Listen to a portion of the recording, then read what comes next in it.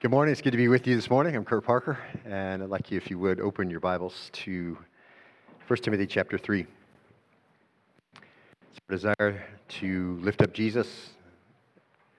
Where Jesus is lifted up, he draws all men to himself. And so I thank Jacob for bringing those songs to us that allowed us to worship, that you came in from being in the world this week. You were able to bring your heart before the Lord. It's our desire to do that, and so we're going to move into a time where the Lord is going to speak to us now as we've spoken to him through his word. We're in a continuing study, if you've not been with us, through the letters to 1st and 2nd Timothy and Titus. And as always, as we think about these letters, and we're going to read them, realize that they were written to a first century church, not unlike this one, with elders who led it. And the letter was opened and read and was authoritative. So we still look at it that way today as we open the word to do that. And it's our desire to minister to you, so if we can do that in any way, answer some questions you may have about the Word of God or any other thing we can do for you, please feel free to contact us there on the seat in front of you. Let's open our Bibles, 1 Timothy chapter 3, verse 1. We're going to start a new section today, and we're going to read that section before we begin, starting in verse 1 through verse 15. It is a trustworthy statement. If any man aspires to the office of overseer, it is a fine work he desires to do. An overseer then must be above reproach, the husband of one wife, temperate, prudent, respectable, hospitable, able to teach, not addicted to wine or pugnacious, but gentle, peaceable, free from the love of money. Verse 4, he must be one who manages his own household well, keeping his children under control with all dignity. Verse 5, but if a man does not know how to manage his own household, how will he take care of the church of God? Verse 6, not a new convert, so that he will not become conceited and fall into the condemnation incurred by the devil. Verse 7, and he must have a good reputation with those outside the church, so that he will not fall into reproach and the snare of the devil. Verse 8, deacons likewise must be men of dignity, not double-tongued or addicted to much wine or fond of sordid gain.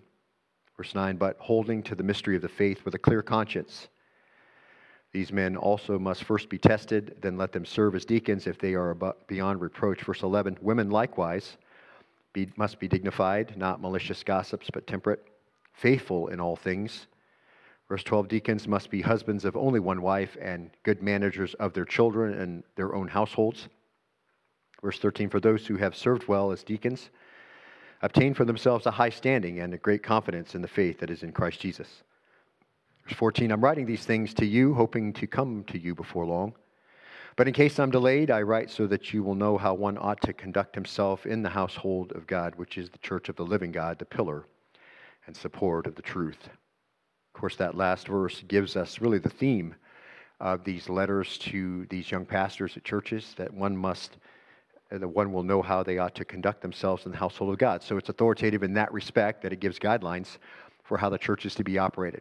And so last Lord's Day, we finished the qualifications of elders. As you can see, we work verse by verse, exegetical, expository types of teaching, so you can understand the sense of the passage, what it means by what it says, and how that applies.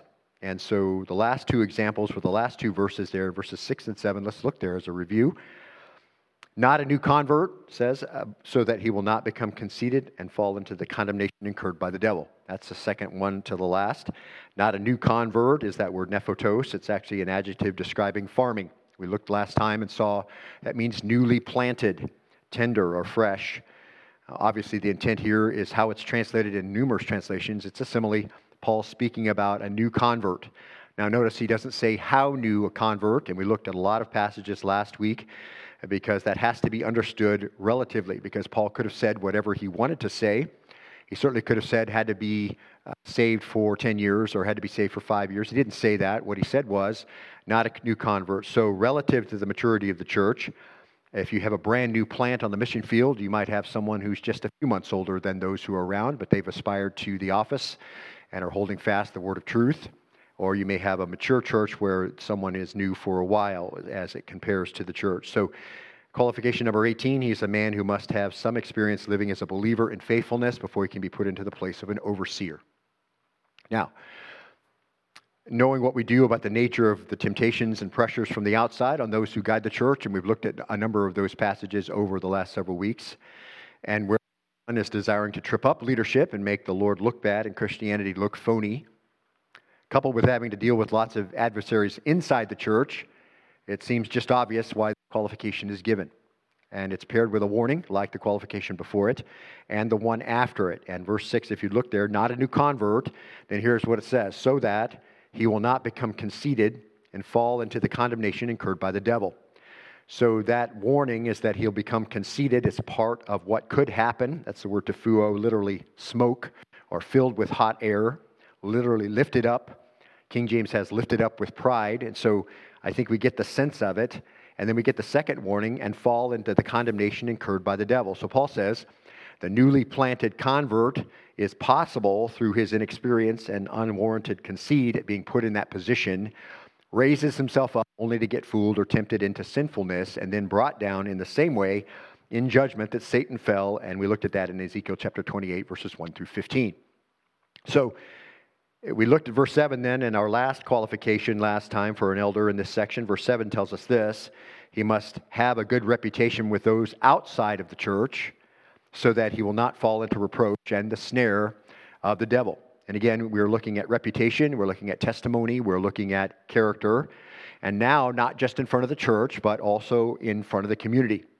So the Greek adjective is kalos, that's good, and we saw before that word is all over the New Testament. There's a lot of words for good in the New Testament. This one has to do with beauty too, and we saw that's the same word that's used of an elder's family that walks in godliness. It's a beauty there, a good reputation. Here is good martyria, that's the word martyr, so a good witness for Christ, that's the idea. It can be connected to Scripture in someone who's killed for their faith, but if they're killed because of their testimony here, literally the words are beautiful witness, a good testimony in the community. So qualification 19 that we saw last time, and we ended with this, the overseer is to be an example to the church of one who has a beautiful witness or a good testimony in the community. And in doing that, you're going to be careful then that you don't bring reproach on Christ. That's the next part of verse 7. He must have a good reputation with those on the outside. Here it is, so we will not fall into reproach. This is the first danger. What can happen is, and that reproach is the noun, it has to do with shame or reviling, someone who talks badly, embarrassment, and then he'll not fall as in pipto. It's Arab subjunctive. So the question is, he may come into shame. It's possible because of what he does in front of a watching world. And see, that applies to everyone. Everyone has some visibility. So the standard is not just in the pulpit, it's in the pew. There's some visibility for everyone. People watch, and what you want to do is make sure that you don't do the kinds of things that a watching world will interpret as someone who doesn't know Christ and bring embarrassment on Christianity.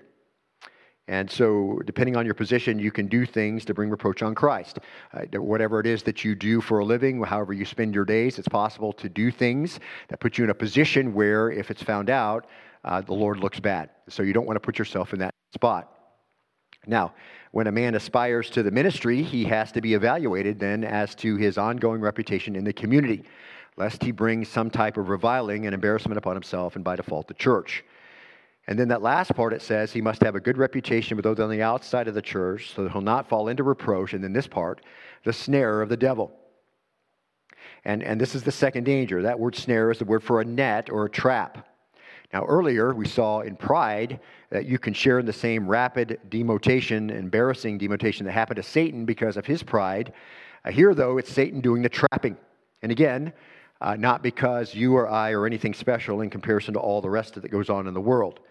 But what we can understand from the passage is that there's a real desire on the behalf of the evil one, our real enemy, and the unholy angels to be about setting a trap to discredit, to undermine the testimony of someone in leadership, to undermine the credibility of the Lord, to trap the believer in their sin, embarrass them and Christianity. And see, that's always the issue, isn't it? That you can be doing something that would bring reproach on Christ if they found out, but it also might be that there's a trap being laid for you, and the Lord in His sovereignty might allow you to fall into it, which would embarrass you, and certainly it would set you back. But here's the thing, the Lord's renown is not in question here, is it? I mean, when it really comes down to the Lord being known in the community, the Lord being known in all of eternity and all of the universe, He is unassailable. So what happens on an individual basis from pastor to pastor or from individual Christian to individual Christian certainly brings reproach on the church, but not ultimately on the Lord. So the Lord may allow these kinds of things to happen to you. But the warning is not to put yourself in a position where the things that you do or say, things that you're allowing in your life are going to put you in a position where you can be trapped by the evil one and undermine the credibility of the Lord, your credibility, and have people blaspheme his name and scoff. Because we know that the devil goes around like a roaring lion seeking to devour people in their sins. A deceiver of the nations, that's his name. He uses skillfully laid snares to do that, to trap believers, to trap leaders, to destroy their integrity. And we don't want to be trapped, do we? Keep this in mind as you do your work, as you go to school, as you do your whatever it is that you do each day. You don't want to be trapped by a carefully laid snare, because we know that he does that now. If we didn't know before, you recognize that this is part of the world that you live in, which is another reason we're told to avoid putting a new convert into office. 2 Corinthians 4:2, we'll look at this in just a moment. Renounce the hidden things because of shame. So if you want to make sure that you don't get to a point where you're going to be shamed, first of all, understand what the Word of God says, rightly dividing it, so you won't be ashamed. Secondly, renounce the hidden things. Remember, in everyone's life, there perhaps are things that, if they were known, would be embarrassing to them and shameful. And Paul says he's renounced those hidden things because he doesn't want to continue to nurse them and have them in his life. So he's constantly doing this battle of renouncing those things. Because hidden things only stay hidden a short time. You give it enough time, hidden things come out and embarrass both you and Christ.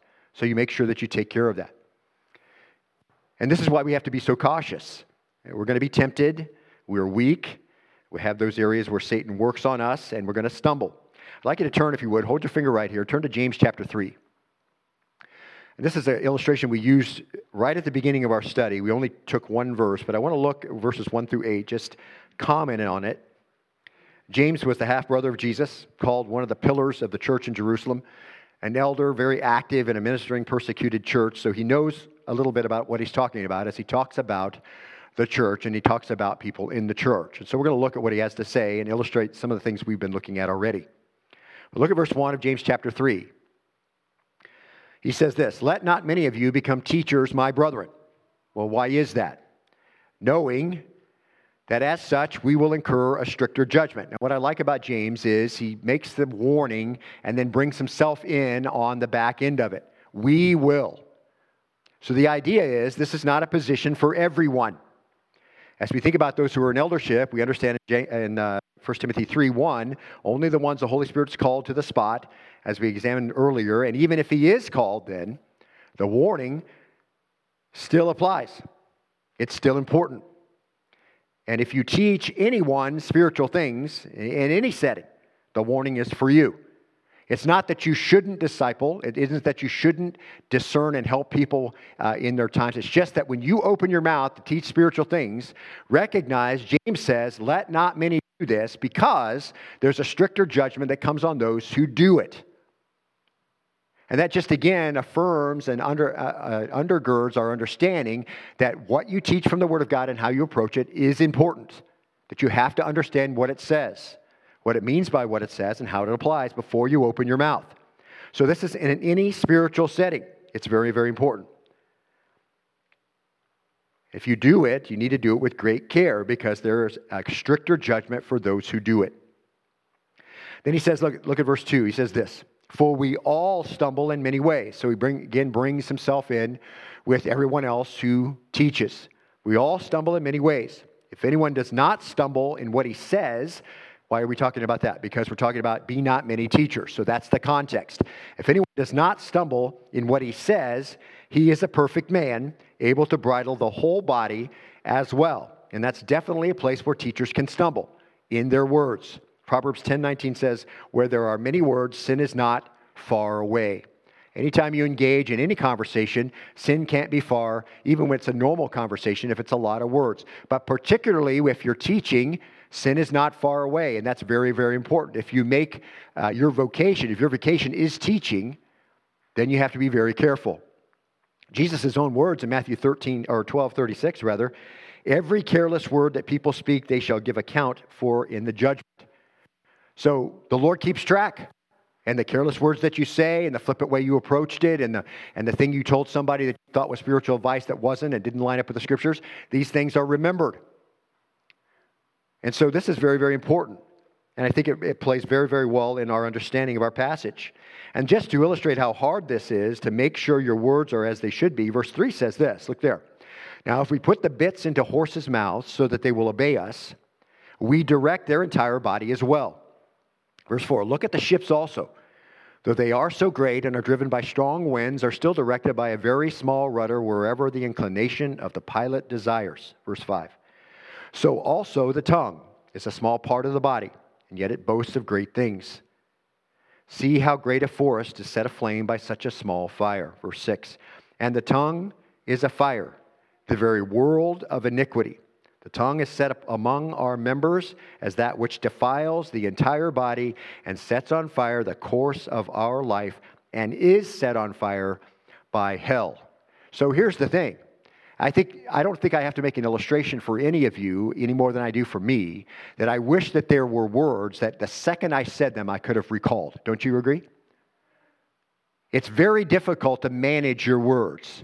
And you'll know that you're beginning to be spirit controlled when you begin to get control of that first response.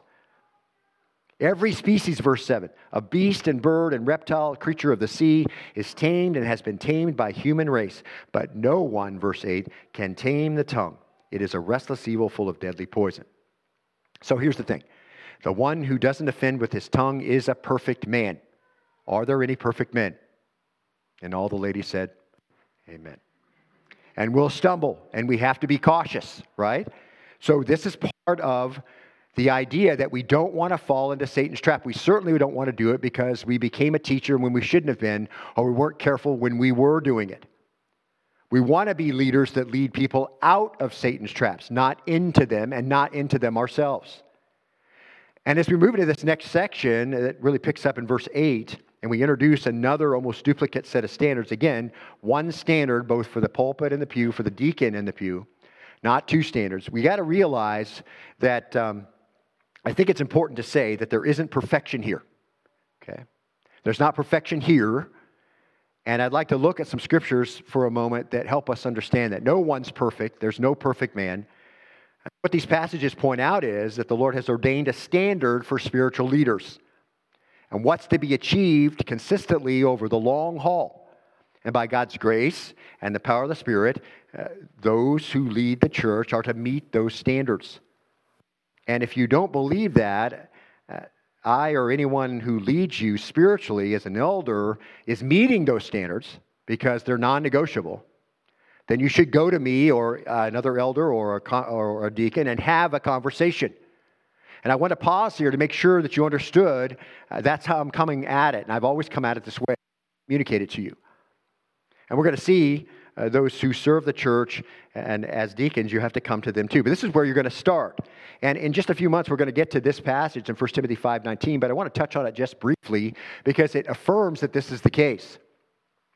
In verse 19 of 1 Timothy 5, Paul tells Timothy in the letter, as he tells him how to run the church and how the church should be run, do not receive an accusation against an elder except on the basis of 2 or 3 witnesses.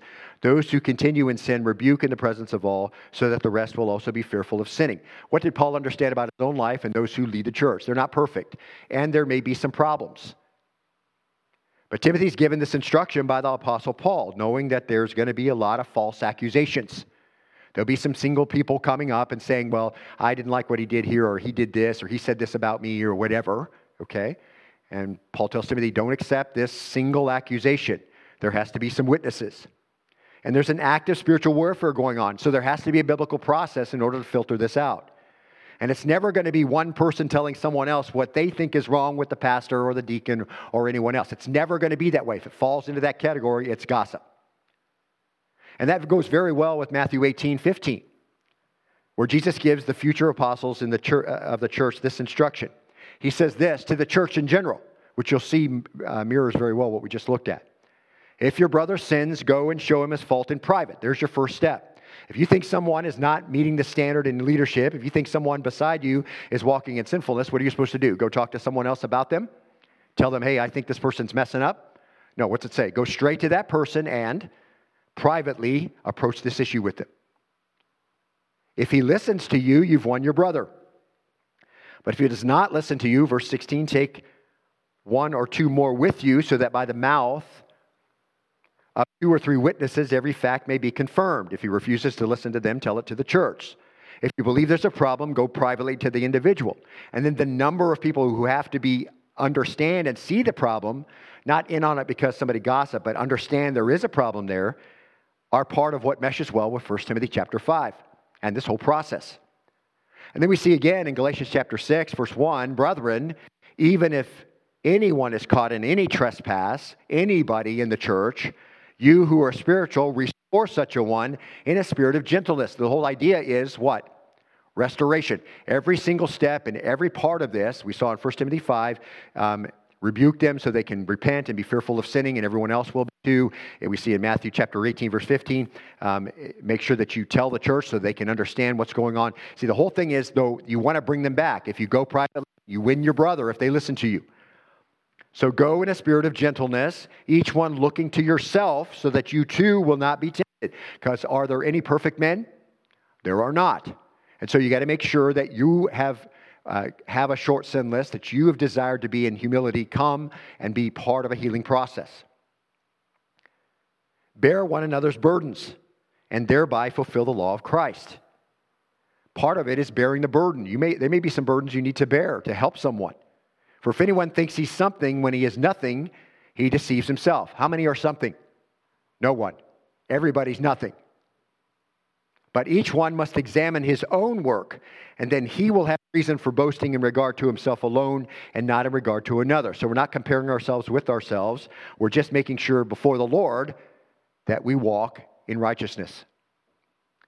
So if you believe that the elder's not holding to the qualifications, and I think it's important to stop here and say that because we just got through looking at 7 verses of them, then you got to go to him first. And you may be right, or you may be mistaken. And what I wanted to make clear with all of that is that I'm not perfect. Probably every sin that you struggle with, I've struggled with too. I don't in any way want to come off as pious or self-righteous or flawless. And if you know me, you already know that. And any man who puts himself up there as unassailable is in trouble. Should never be a leader who is unassailable. In 1 Corinthians chapter 10, verse 12, let him who thinks he stand take heed that he does not fall. So the whole warning is, if you think you've arrived, and you better be very careful. There's always an active battle going on. And so I wanted to give some balance in case you thought I was holding myself or other elders here at the church up as people with no spiritual struggles. Or perhaps you thought that. No spiritual battles, no failures, no sins, because that's simply not true.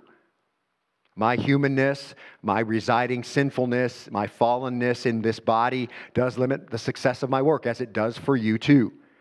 You've got a new you clothed in an unredeemed body, which has its appetites, and you have to rein those in all the time. And I have to struggle in my life, just like you do in your life, to honor the Lord Jesus. And I'm using first-person singular pronouns here primarily about myself because I'm prone to use second-person singular to preach to you. And so I think it's only fair that I just say I instead of us. So I feel my own sins are always before me. It's not hard to think of areas where I struggle as I lead the church, and I think it's appropriate as a balance. And just as James 5:16 says and tells the church, confess your sins to one another and pray for one another so that you may be healed, the effective prayer of a righteous man can accomplish much. So the areas then that I'm going to talk about in just a second that are pertinent to this discussion may be representative of other church leaders too. And that's what's on my mind here. These can be my problems, and maybe others who lead find trouble here too. But the first one is discouragement. And that's probably number one. To yield in the tendency to be discouraged is an easy one in the ministry. And that's a sin. It's very common.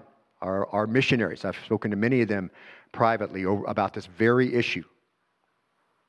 We all have high expectations. I have high aspirations and high hopes for myself, for my own ministry. I have certain requirements that I set for my messages, and I want to teach in a certain way. And as I teach week after week after week after week, that continual pattern of that, I feel like I have my highs, but in perspective, I feel like I have a lot more lows. And believe me, that those can become times of really great discouragement. And I have high aspirations of study time and prayer time and leadership responsibilities. And I have high hopes for the responses of people and self-discipline. And often, as I've told you before, I get to the end of a Sunday evening and I look back on all of it and I feel like I haven't done very well with any of it. And that can become very discouraging. And that can lead or contribute to the next area, which can be apathy. What I mean by that is when I do these things each week, but especially preaching and teaching, and that's a big responsibility to do that correctly. And when I think I'm not doing it correctly, or the standard that I've set for myself, I'm not making it in that area, and I live with that week after week after week, the tendency is for me to become indifferent. And that's sinful too. And I just say to myself sometimes, what difference does it make? Some of the people don't care, and some others just want to argue, and others aren't listening anyway, so why does it matter? So I can become apathetic or indifferent to it so that it won't affect me anymore, and that's always the temptation I have. And I know guys that have become harsh. They've been in ministry a long time and are elderly and have become harsh and unpleasant, distant from people. Either because they've been hurt so many times by unrealized expectations that they had for themselves, or disappointed by people that gossip and backbite about their shortcomings, that they've eventually built a wall between themselves and the people that they've ministered to so they won't feel like that anymore, and that's always a temptation to one degree or another in the ministry. And I've felt that way a time or two. And that can lead me not to want to jump in wholeheartedly and try something new or do some new thing or special or add some new ministry or try a new idea, which is going to add to my workload because I think sinfully it won't make any difference. What's the big deal? Then that leads really to the third thing that can plague me where I fail, and that's laziness. And it's not that I'm not busy. I can stay busy all week long doing exactly what I want to do. I think you can relate to that, can't you? But not what needs to be done. And whether or not I do it really is a test of commitment. And it's really failing in regard to Romans chapter 12, verse 11. Not lagging behind in diligence, fervent in spirit, serving the Lord. Because this is a test of character. Not how busy I look, but how diligent I am in doing the things I don't want to do, but know that I have to do. See? That's the test of diligence. Doing the priority things and doing them as fervently as I can, because it's always easiest to take the path of least resistance, and maybe you can relate to that. So those are the things I personally struggle with, and I'm not perfect. And along with all the other things that you struggle with, and I have to struggle with too. And to fail at any of those things impacts the effectiveness of ministry that the Lord's put me in. And it impacts the effectiveness of ministry that the Lord's put you in. And there's some illustrations, though, that are helpful for me, that encourage me from the Word. And I'm going to give you just a few of them, and hopefully they'll be a boost to you. But here's one that I really enjoy. Paul struggled with this. He struggled with discouragement and effectiveness and whether or not he'd done the right thing. In verse 1, he says of chapter 2, or 2 Corinthians 4, he says, "Therefore, since we have this ministry, as we have received mercy, we do not lose heart." God gave him and every elder a ministry. And Paul said he'd received it as a mercy, as I understand I have. What's that mean? It just means that it's God's mercy that has been given everything that I have, including the ministry and the opportunity to minister to you. Because I don't deserve it. And I know me. And so that he's sustained me and helped me and brought me under his pressure and his discipline and kept me where I need to be. That's a mercy because I don't deserve it. I shouldn't have the opportunity to build spiritually into other people's lives. And you need to understand that too. If the Lord's given you a place of teaching, He's given you a family to disciple, He's given you a small group to lead, or whatever it is, listen, that's a mercy because we don't deserve that. Everything we have is a mercy. Our salvation and everything laid upon it, blessing after blessing, is all mercy, isn't it? And Paul understood that. He didn't deserve it. It was God's mercy at work. Paul says, so because we have this ministry and it's a mercy, we don't what? We don't lose heart. What's that? What's another way to say that? We don't get discouraged because we recognize it's a mercy. And that's something we didn't deserve. God gave it to us in His grace. And then he did battle where he needed to do battle in order not to be disqualified. There's some things he can't control, and there's other things that in being discouraged, he has to say, okay, this is a mercy. And then he says this, and we looked at this just a moment ago. Verse 2, but we have renounced the things hidden because of shame. Paul says, I can't control those other things, but these things I need to control because I don't want to be cast away. Paul struggled with being discouraged. Do you remember when he talked to the Galatians? After all the time I've been with you, have you so soon moved away from the things that I taught you? I mean, you can see Paul just thinking, has this made any difference at all? How about in Corinth? He was there 18 months, taught them carefully the word, and then how many trips did he have to make? And how much did he have to endure from the church? They weren't listening, and then he sent Timothy and he sent others. He said, listen, don't be hard on them. They're going to teach you the same things I've taught you. So, you can understand. Paul says, there's some things I can't control. And I'm not responsible for their response. I'm only responsible for doing it as a mercy and then making sure that I'm now I'm not putting a place where I can walk onto a net that Satan set for me. So he says, I've renounced hidden things because of shame. And we looked at that already. And then he says, not walking in craftiness or adulterating the word of God, but by the manifestation of truth, commending ourselves to every man's conscience in the sight of God. I have to take care of the things that would disqualify me. I have to renounce shameful things, and it's a constant battle, and I'm sure it is with you, and we're in good company with the Apostle Paul. Don't make excuses, just renounce them, and then recognize that when you teach the Word of God faithfully and you do it as you should, that is a manifestation of truth in the conscience of the people who hear, regardless if they respond or at some point that's going to be called into question. You understood that it was truth, but you didn't respond. Paul just says, listen, I can just trust the Lord to make that clear in the conscience of the people who hear.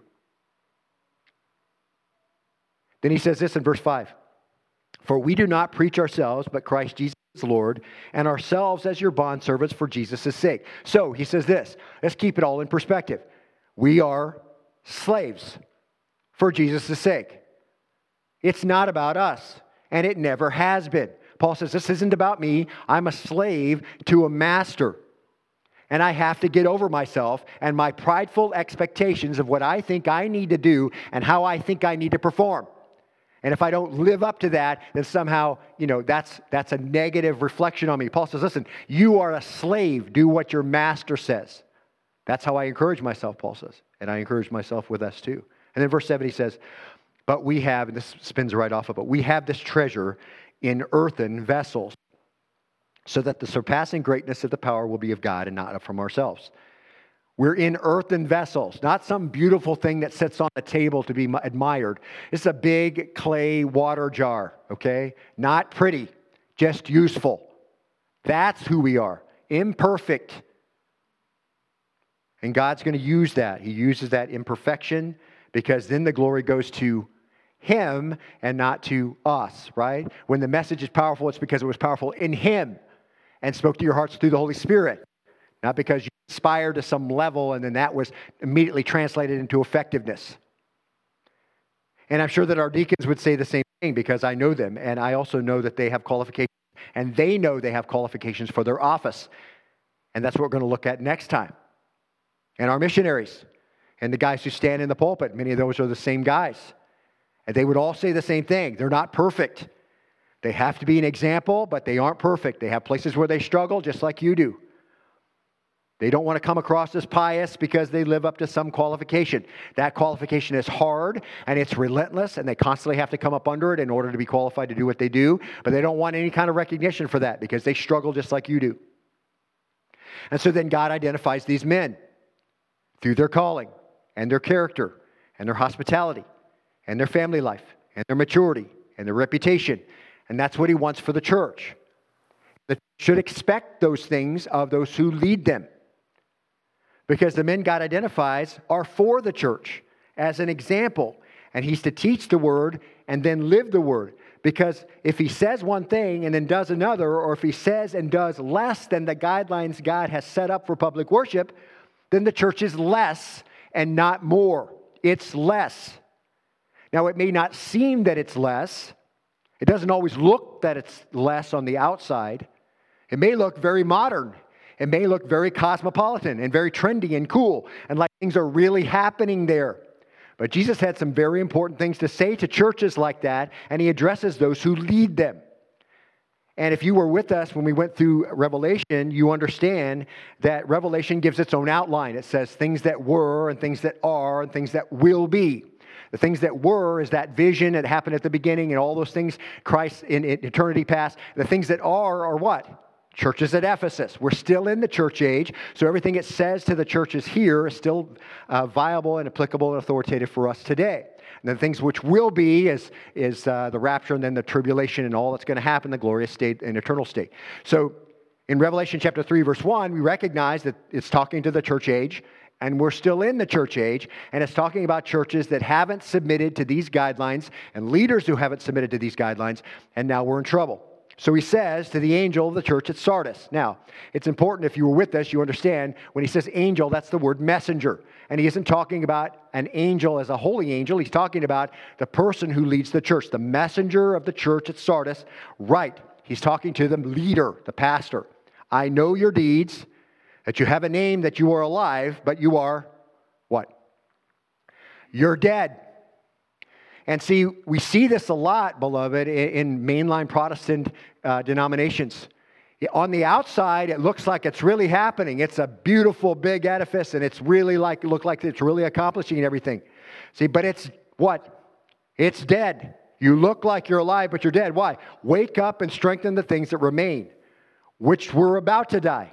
For I have not found your deeds completed in the sight of my God. So what's happening? They're not coming in line with the things that they're supposed to be doing, either the leader or the church or both. So remember what you've received and heard. You already had the correct instruction. Keep it, and what's the next word?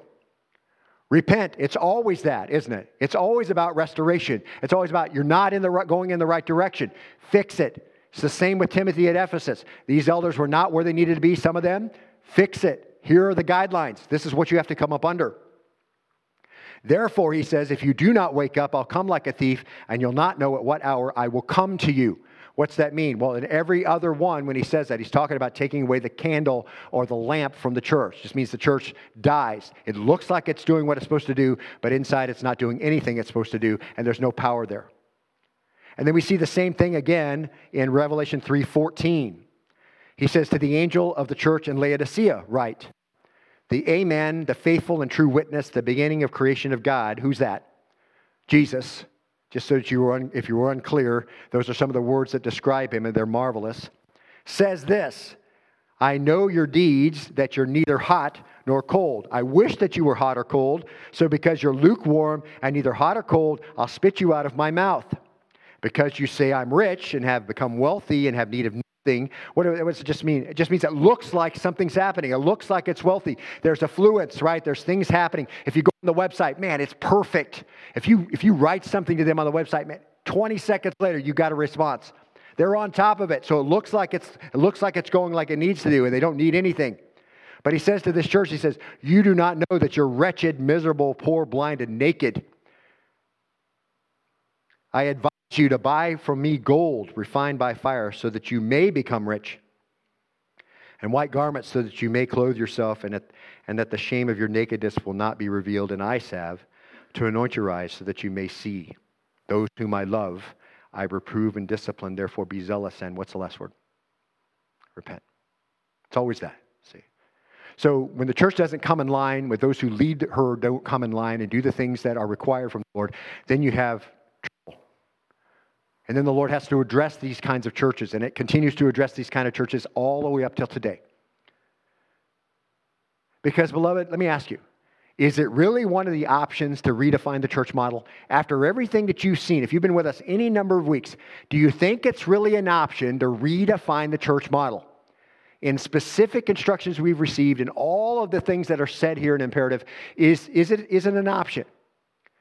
Is it one of the options from the language of our study and the message of Jesus that we've just read, that the church can ordain whomever they want? Do you really think that's one of the options in the clear instruction of the Word of God? You would only say yes if you didn't understand what the Word of God said. That's the only way you could say yes. Do you really think it's an option that we don't have to worry about the qualifications of the men who lead the church? And what's the rhetorical answer to all those? No, of course it's not one of the options. Do you think the Lord, and here, just look at it from another way. Do you think the Lord wants anything less of the rest of us than to be blameless, which is one of the requirements for those who lead the church? And I've given you the passages that actually say those words for those who attend. Do you think he wants anything less than a one-woman man, a temperate man, wineless? Does he want anything less than someone who's concerned about their testimony before the world? Do you think he wants anything less than that? Does he want anything less than good behavior? Does he want to settle for anything less than hospitality? Is God okay with anything less than competent teaching? Has God ever been satisfied with undisciplined, headstrong, rebellious children ever in either the Old Testament or the New Testament? Does he want anything less than good families? Does he want anything less than spiritual maturity? Does he want anything less than a good reputation? Of course not. Are they hard? Yes.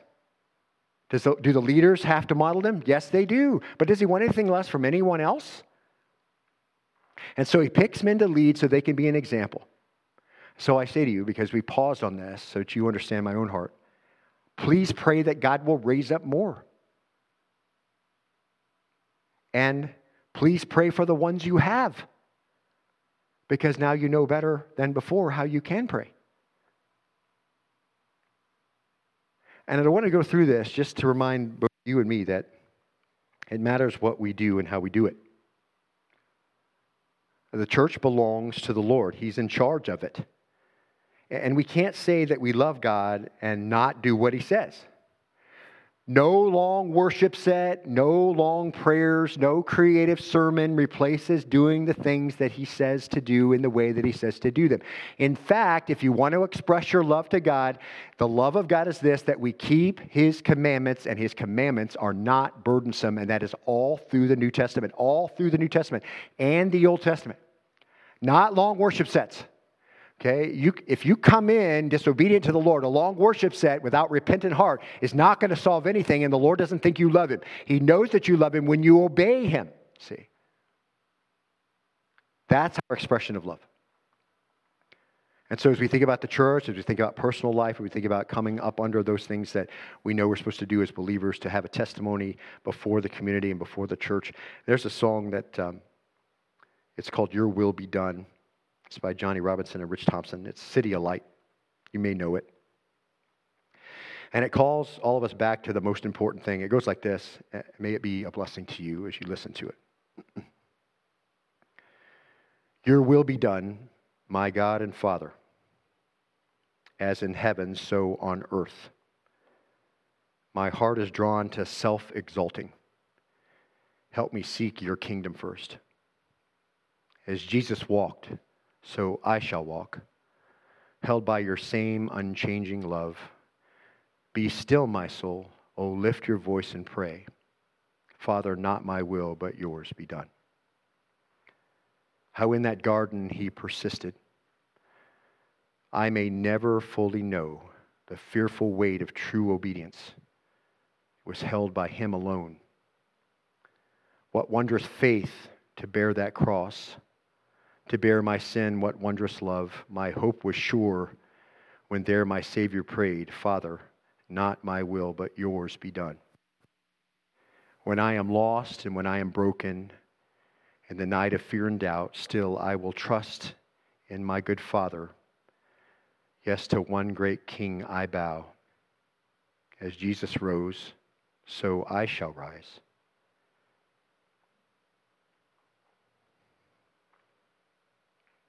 In ransom glory at the throne.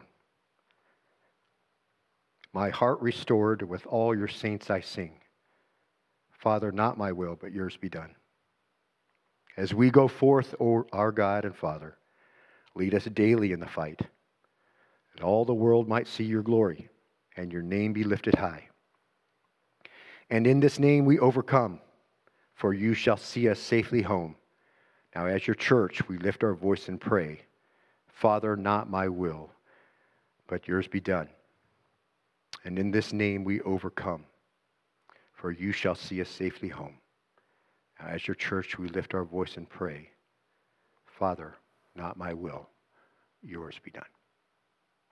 Let's bow and pray, if you would, with me. Our Heavenly Father, we come humbly before you, as Jesus taught his own disciples to pray as they recognized where you are in heaven and who you are.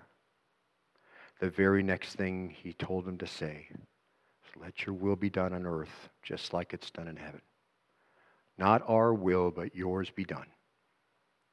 And as we think about the church, as we think about our part in it, and the ministry that we do, and the places that we plug in, and the leaders that we put in place, overarching desire, not our will, but yours be done. You've placed Christ as head over all things the church, and he has very clearly said what he wishes to be done. So to the best of our ability, by the power of the Holy Spirit, help us to do just that. And the standards that we looked at, as we understand the leaders have to, as a non-negotiable, come up under them, help us as well to model all those things, to become more like a repentant Jesus. It's our desire to do that, to have the church very clearly model what it looks like, your glory, and let your name be lifted high because of how we live. Not our will, but yours be done. We pray this in the name of your blessed Son, and all God's people said.